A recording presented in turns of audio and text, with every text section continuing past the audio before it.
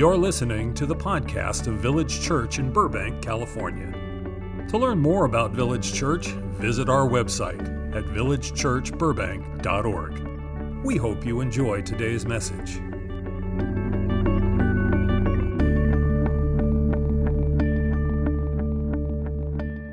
Today is November 5th, 2023. In exactly 1 year to the day, citizens of the United States of America are going to be going to the polls for the next big national election.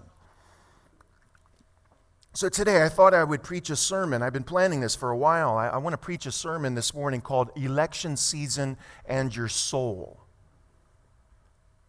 Now, right away, I want to put you at ease. We're not going to be discussing your various political views. So you can relax, take a deep breath, put your pitchforks away. You have my word. Really what I'm interested in is the last three words of this sermon title. We're going to be talking about election season and your soul. And our text today is going to be 1 Peter chapter 2, verses 9 through 11. Let's look at it together. Peter writes, "But you are a chosen race, a royal priesthood, a holy nation, a people for his own possession, that you may proclaim the excellencies of him who called you out of darkness into his marvelous light. Once you were not a people, but now you're God's people. Once you had not received mercy, but now you have received mercy. Beloved, I urge you as sojourners and exiles to abstain from the passions of the flesh, which wage war against your soul." Let's pray. Heavenly Father, just before we get into this, we want to pause. We want to consecrate this time to you right now. As best we can, we put aside any lingering distraction, whether it's external or internal, to the best of our ability. As an act of worship, we humble ourselves before you. May your Spirit speak through these scriptures, illuminating us, and may your word be planted deep within our hearts. Let it sprout, bear fruit for your eternal kingdom. Speak to us, and may your agenda be established. In Jesus' name, amen. I want to talk to you today as a pastor. That is, as a shepherd of souls. That's really what a pastor is to be. A pastor is to be a shepherd of souls. I realize that here in modern America, we tend to see pastors alongside of other leaders, and we see them as or sometimes pastors even see themselves through the lens of American business culture. So we see ourselves as business entrepreneurs or leadership gurus or experts in success in life or motivational speakers and all of that kind of thing. But that's really not the essence of what a pastor is to be. The New Testament vision of a pastor is to be a shepherd of souls. In fact, that's what the word means. That's literally what the word pastor means, a shepherd. So I want to talk to you today as a soul shepherd. And I want to help you to tend and care for the well-being of your soul, particularly over the next 12 plus months. Look again at verse 11. And Peter writes, "Beloved, I urge you as sojourners and exiles to abstain from the passions," everybody say passions, "from the passions of the flesh, which wage war against your soul." The word passion has, it's undergone in recent times a remarkable makeover. From as far back as Plato and then with Augustine and then right up until present times, it may surprise you to learn that passion was almost always viewed entirely negatively. It was viewed as something inherently dangerous that you don't want to cultivate too much of. in your life. In fact, it might surprise you to learn that in the Bible, if you do a word search of the Bible for the word passion, in the Old Testament, it never occurs. And in the New Testament, we find the word passion cropping up fairly regularly, but always in a negative light. For the ancient Stoics, which was a school of philosophy that was very influential within early Christianity, the earliest Christians, Paul included, would have been quite sympathetic to Stoic philosophy. But the Stoics, for them, passion was the essence of sin. And they would use this illustration. They wanted you to imagine, picture in your mind, if you will, a charioteer. You know, this guy commanding this chariot, and he's got 4 or 5 different horses pulling this chariot. All of that's fine and good until the horses start getting out of control. They start running wild. And if the charioteer is not able to control those horses, then it's dangerous and even destructive. And people get hurt. The charioteer gets hurt. And you can see how that illustration would work. Well, for the ancient Stoics, who again were very influential in early Christianity, passions were horses that weren't under the control of the charioteer. And they had begun to run wild. Now, for modern people like you and me, one of the things that we struggle with that's very peculiar to us as moderns, ancient people did not struggle with this like we do, but one of the struggles we have as modern people is we struggle with boredom. We get bored. Ancient people did not get bored. We get bored. Some of you are bored right now. Elbow your neighbor. How dare you? We struggle with boredom. We don't like to be bored. And so because of that, like, we have this instinct, we crave, we want some type of passion. We want some craziness in our life. We want something that at least feels a little bit alive. And I understand that that's good so far as it goes. There's nothing inherently wrong with that. But let's not forget the wisdom of the ancients and the wisdom of our scriptures, who saw passion as also inherently dangerous. There can be a dangerous side to passion, of subjecting your soul to too much passion. I'll just mention a couple examples, but you can think of, for example, the passion of sexual desire or the passion of anger.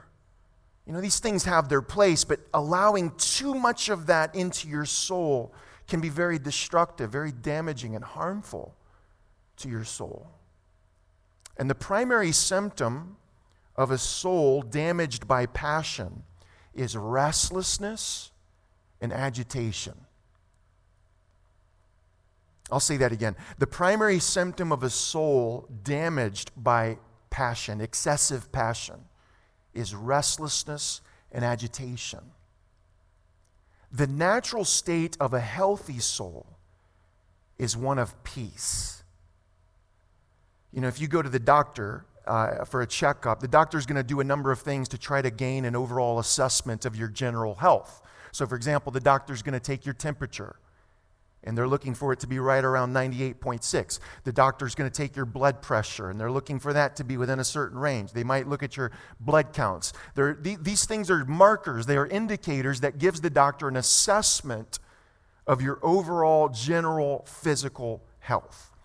Well, as a shepherd of the soul, as a kind of doctor of the soul, what I'm telling you is that what we're looking for in your soul as an indicator of health is peace. If you're constantly agitated and restless, that's a symptom. It's not a cause, but it's a symptom of an unhealthy soul. And you know how it is with symptoms. We don't just want to treat the symptoms. You know, if you're like, man, I'm constantly agitated, I'm constantly anxious, I'm constantly agitated, you can take a chemical to mask that, but you're not really getting to the root cause, right? Well, passion is fine. You want some passion, but too much is a poison. It's a toxin to your soul. And when it comes to politics, these passions are most commonly inflamed by political media.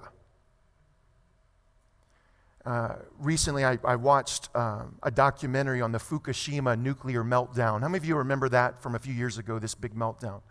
It took place. There was a terrible earthquake followed by a tsunami off the coast of Japan that caused this major nuclear plant to begin to melt down, and it was just an awful, terrible situation.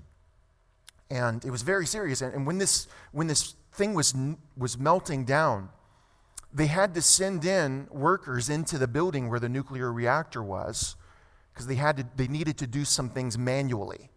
And they had no choice. They had to do it. So they would send these workers into this building, but they would put on these anti-radiation suits.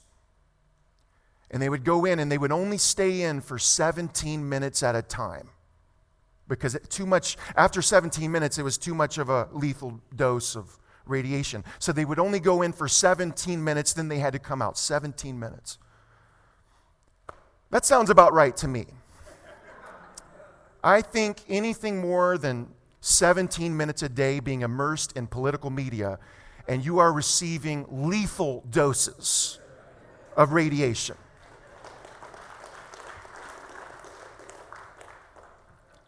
You say, Ryan, somebody's got to do it. Okay, somebody's got to do it. Dear God, let's put them in radiation suits. Let's attach a rope to him and get out our stopwatch. Okay, Joe's in there watching Fox News or CNN. All right, 17 minutes, pull him out.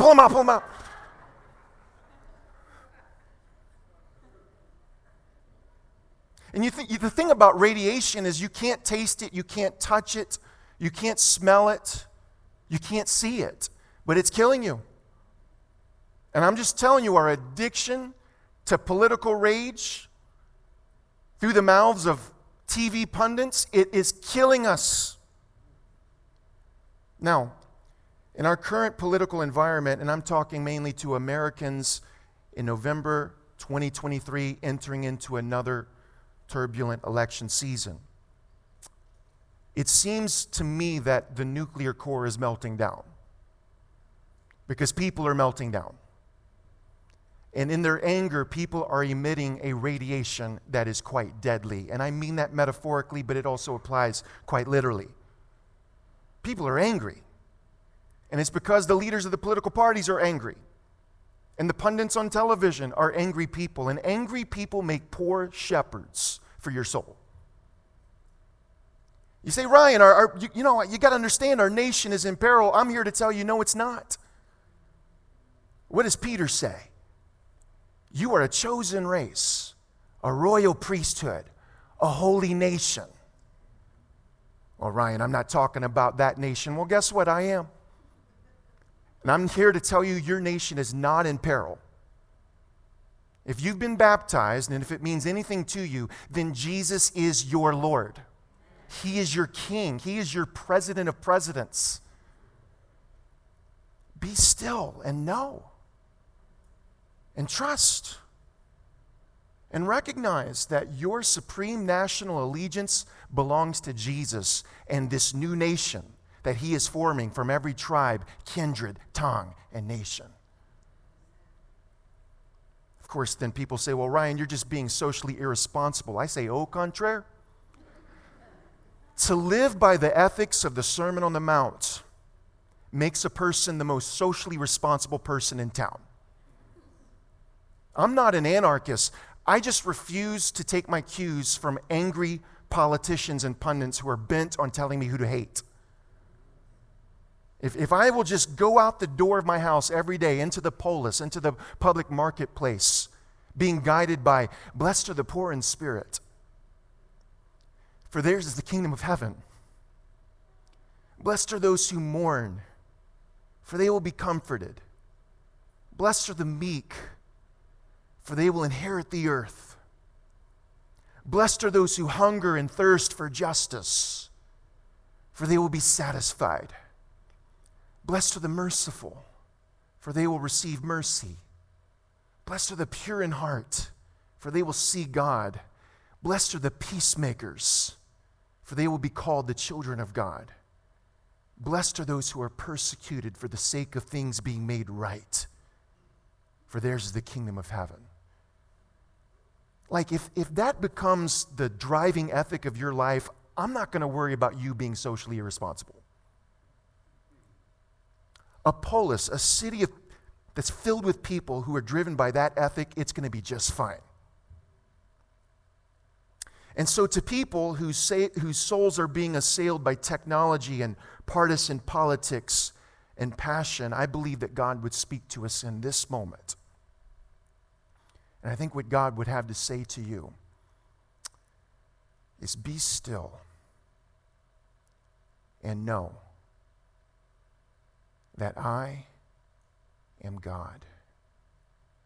Right now, would you just close your eyes and maybe just sit up straight and take a deep breath? Why don't you just inhale a deep breath right now? Inhale. And now exhale. Just keep breathing deeply. And I want you to hear God say to you right now in this moment, be still and know that I am God.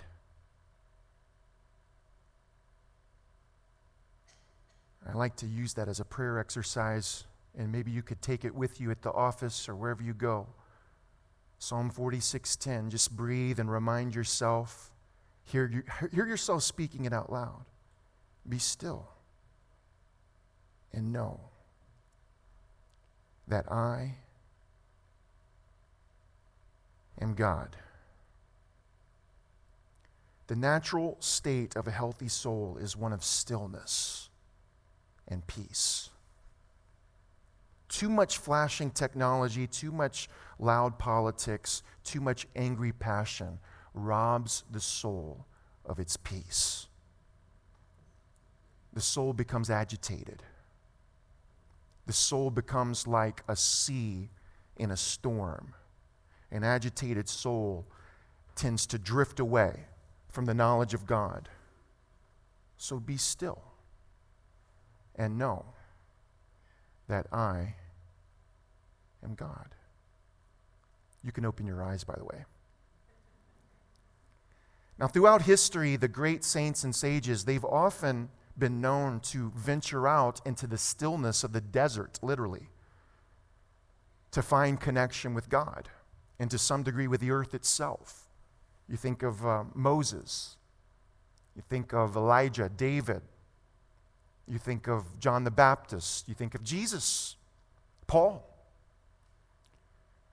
You may not be quite as familiar with those that are referred to as the desert mothers and fathers. In the 3rd century, in the mid-200s, these were people who left the noise, the hustle and bustle of the city, and they ventured out into the Egyptian desert, started living very simply in caves, and their desire was to cultivate deep connection with God. And then having done that, they found that they were bringing their souls into a place where they were now able to, in a healthy and helpful way, to connect with others and then to help other people connect with others. And they ended up becoming some of the first examples of what I would refer to today as doctors of the soul.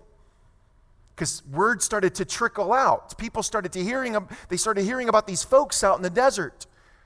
And they started going out to them. And the commentators at the time, they say that the desert ended up becoming a city. Because people were finding out, man, there are these men and women out there in the desert, in these caves, and they've fostered and nurtured this deep connection with God, and they've gained this profound wisdom that can help me with my life. And so they would flock out to these people in the desert to learn from these wisdom teachers, these Christians who had gone out into the desert to be still and to know that the Lord, He is God.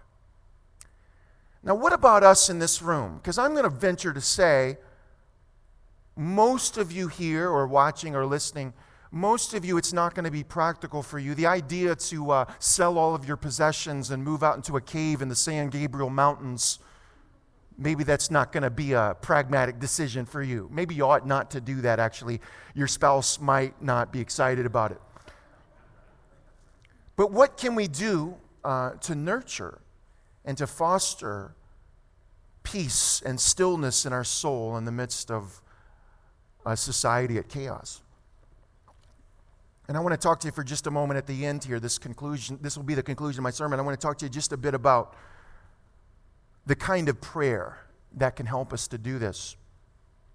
There is a kind of prayer that springs out of ourselves, where we know what needs to be done, and God becomes a means to use to that end. God is simply a means.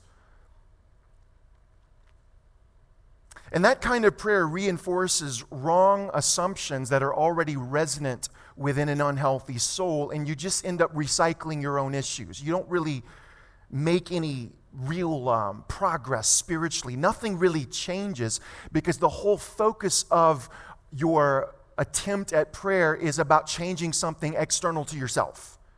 You assume that what needs to change is something out there. I need to change these people. I need to change this situation. I need to change this community. We need to change this nation. We need to change the world, win the world for Jesus. And so the total content of our prayer is all about changing something external to ourselves. We see prayer as a means to shape the world according to our own agenda. So you're kind of like the engineer of a train, and you're in front of a dashboard, and so prayer becomes all about turning dials and flipping switches and pulling levers and pressing buttons, and God is just the great power that makes the whole thing go. But in reality, prayer is something that within your control and manipulation so that you can shape the world according to your agenda, which you assume is blessed by God. Instead of that kind of praying, what we need is formative prayer. Because the primary purpose of prayer is not to get what you want. The primary purpose of prayer is to be properly formed in Christ's likeness. That's not just an idea that I have. That's not an opinion I hold. That is a deep, deep settled conviction. In other words, it's your own soul that is the object to be influenced by prayer. It's not the primaries. It's your soul that needs to be influenced by prayer.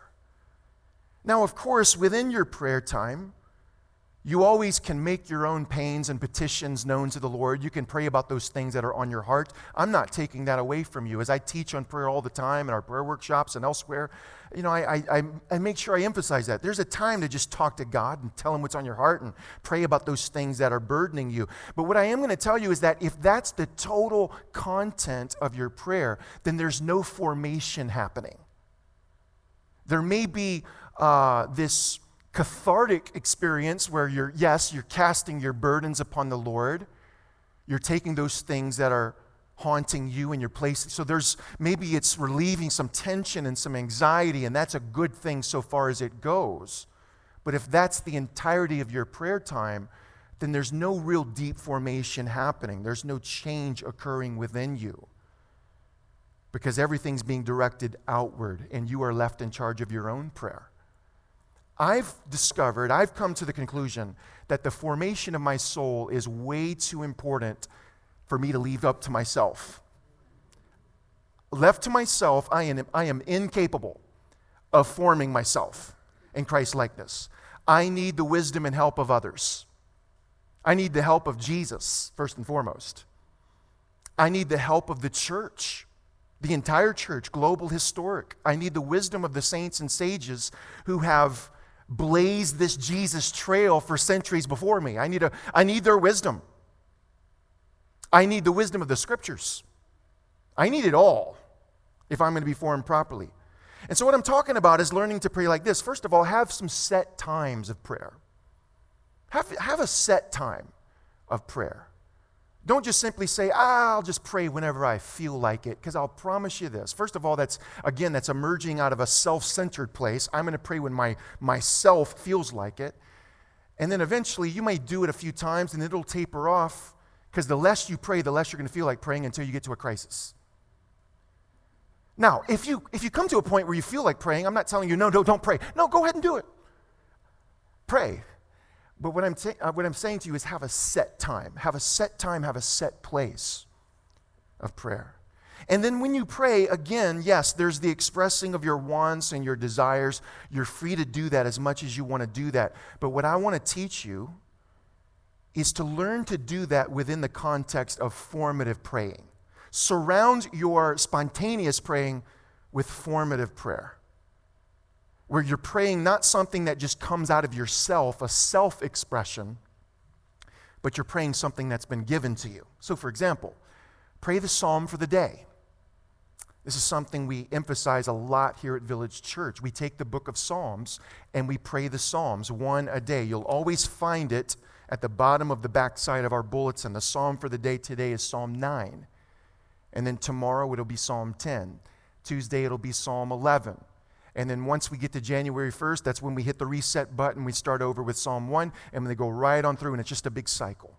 And you can always stay current with the bulletin.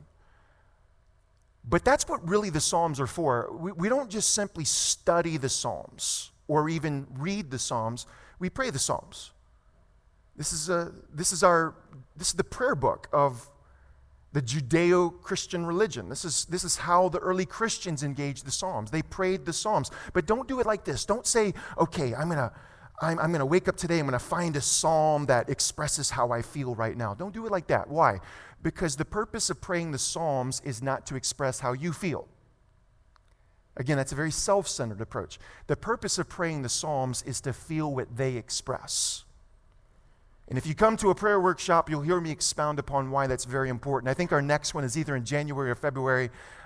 You can go on our website and find that out, and even sign up for a prayer workshop if you haven't already. So pray the psalm for the day.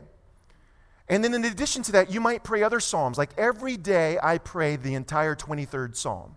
The Lord is my shepherd, I shall not want. And then I also pray parts of Psalm 91.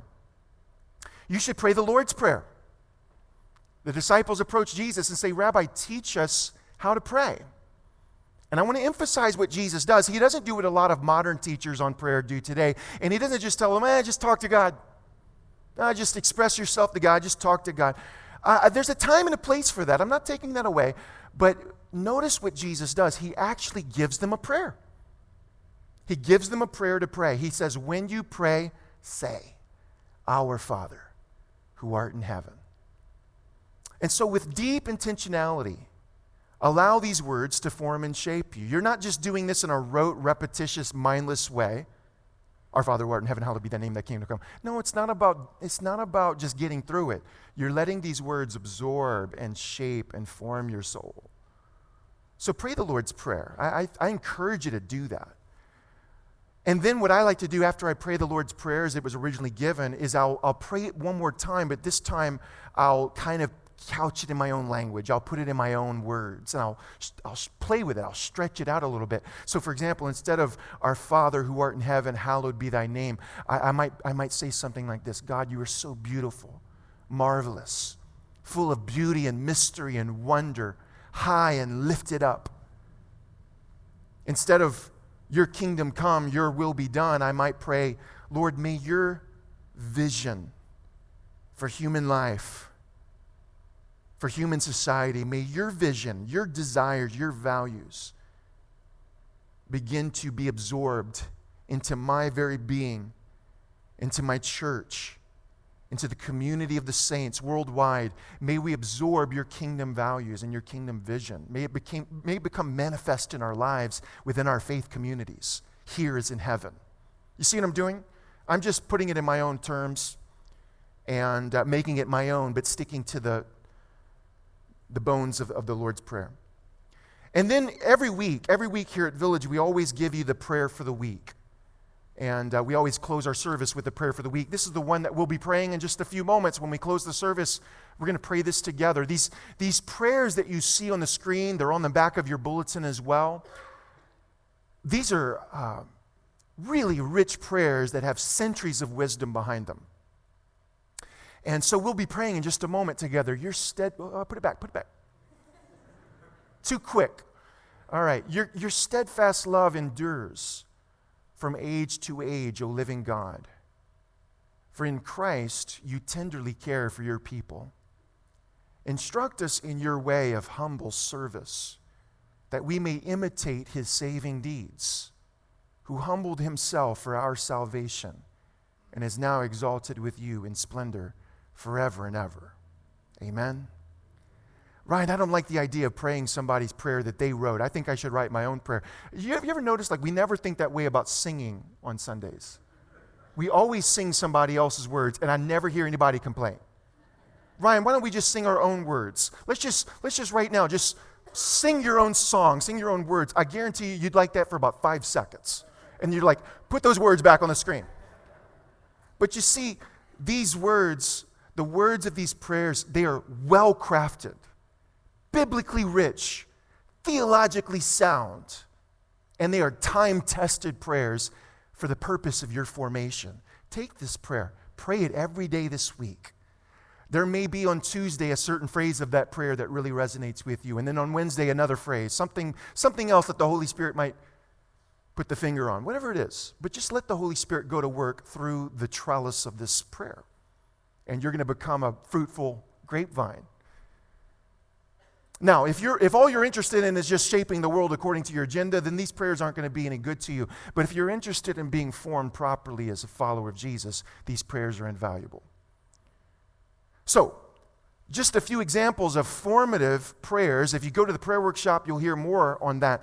But now, from within the context and the practice of formative prayer, now I advise you, now is the time to pour out your soul before the Lord with your own words. Talk to God, play your little guitar solo, improvise, say whatever's on your heart. But see, what I do is, and this is what I encourage you to do, when I get into my office to pray and I sit in my chair, I'm sitting there and I'm praying, but about 15 minutes has gone by before I ever just say my own words to the Lord. Before I ever just talk to God, I've already gone through these formative prayers, because the most important thing for me to do at the beginning of the day is to get my soul still before God and to continue that ongoing project of allowing God in the Holy Scriptures to form my soul, so that when I do begin to speak my own prayer to the Lord, all of the anxiety, all of the egoism, all of the manipulation has been drawn out of my soul. So now I'm ready to pray in a healthy way. I want to close with this. Daniel, would you come? I want to close with this. I want to read to you. I normally don't like to read from the platform because people have a tendency to zone off, so don't do that. But this is so beautifully written. And I want to read to you a very short story. And it comes from the prologue of John Ortberg's book, Soul Keeping. And it's called The Keeper of the Stream. There once was a town high in the Alps that straddled the banks of a beautiful stream. The stream was fed by springs that were old as the earth and deep as the sea. The water was clear like crystal. Children laughed and played beside it. Swans and geese swam on it.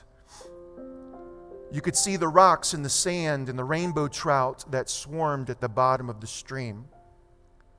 High in the hills, far above anyone's sight, lived an old man who served as keeper of the springs. He had been hired long ago, so long ago that now no one could remember a time when he wasn't there. He would travel from one spring to another in the hills, removing branches or fallen leaves or debris that might pollute the water. But his work was unseen. One year, the town council decided they had better things to do with their money.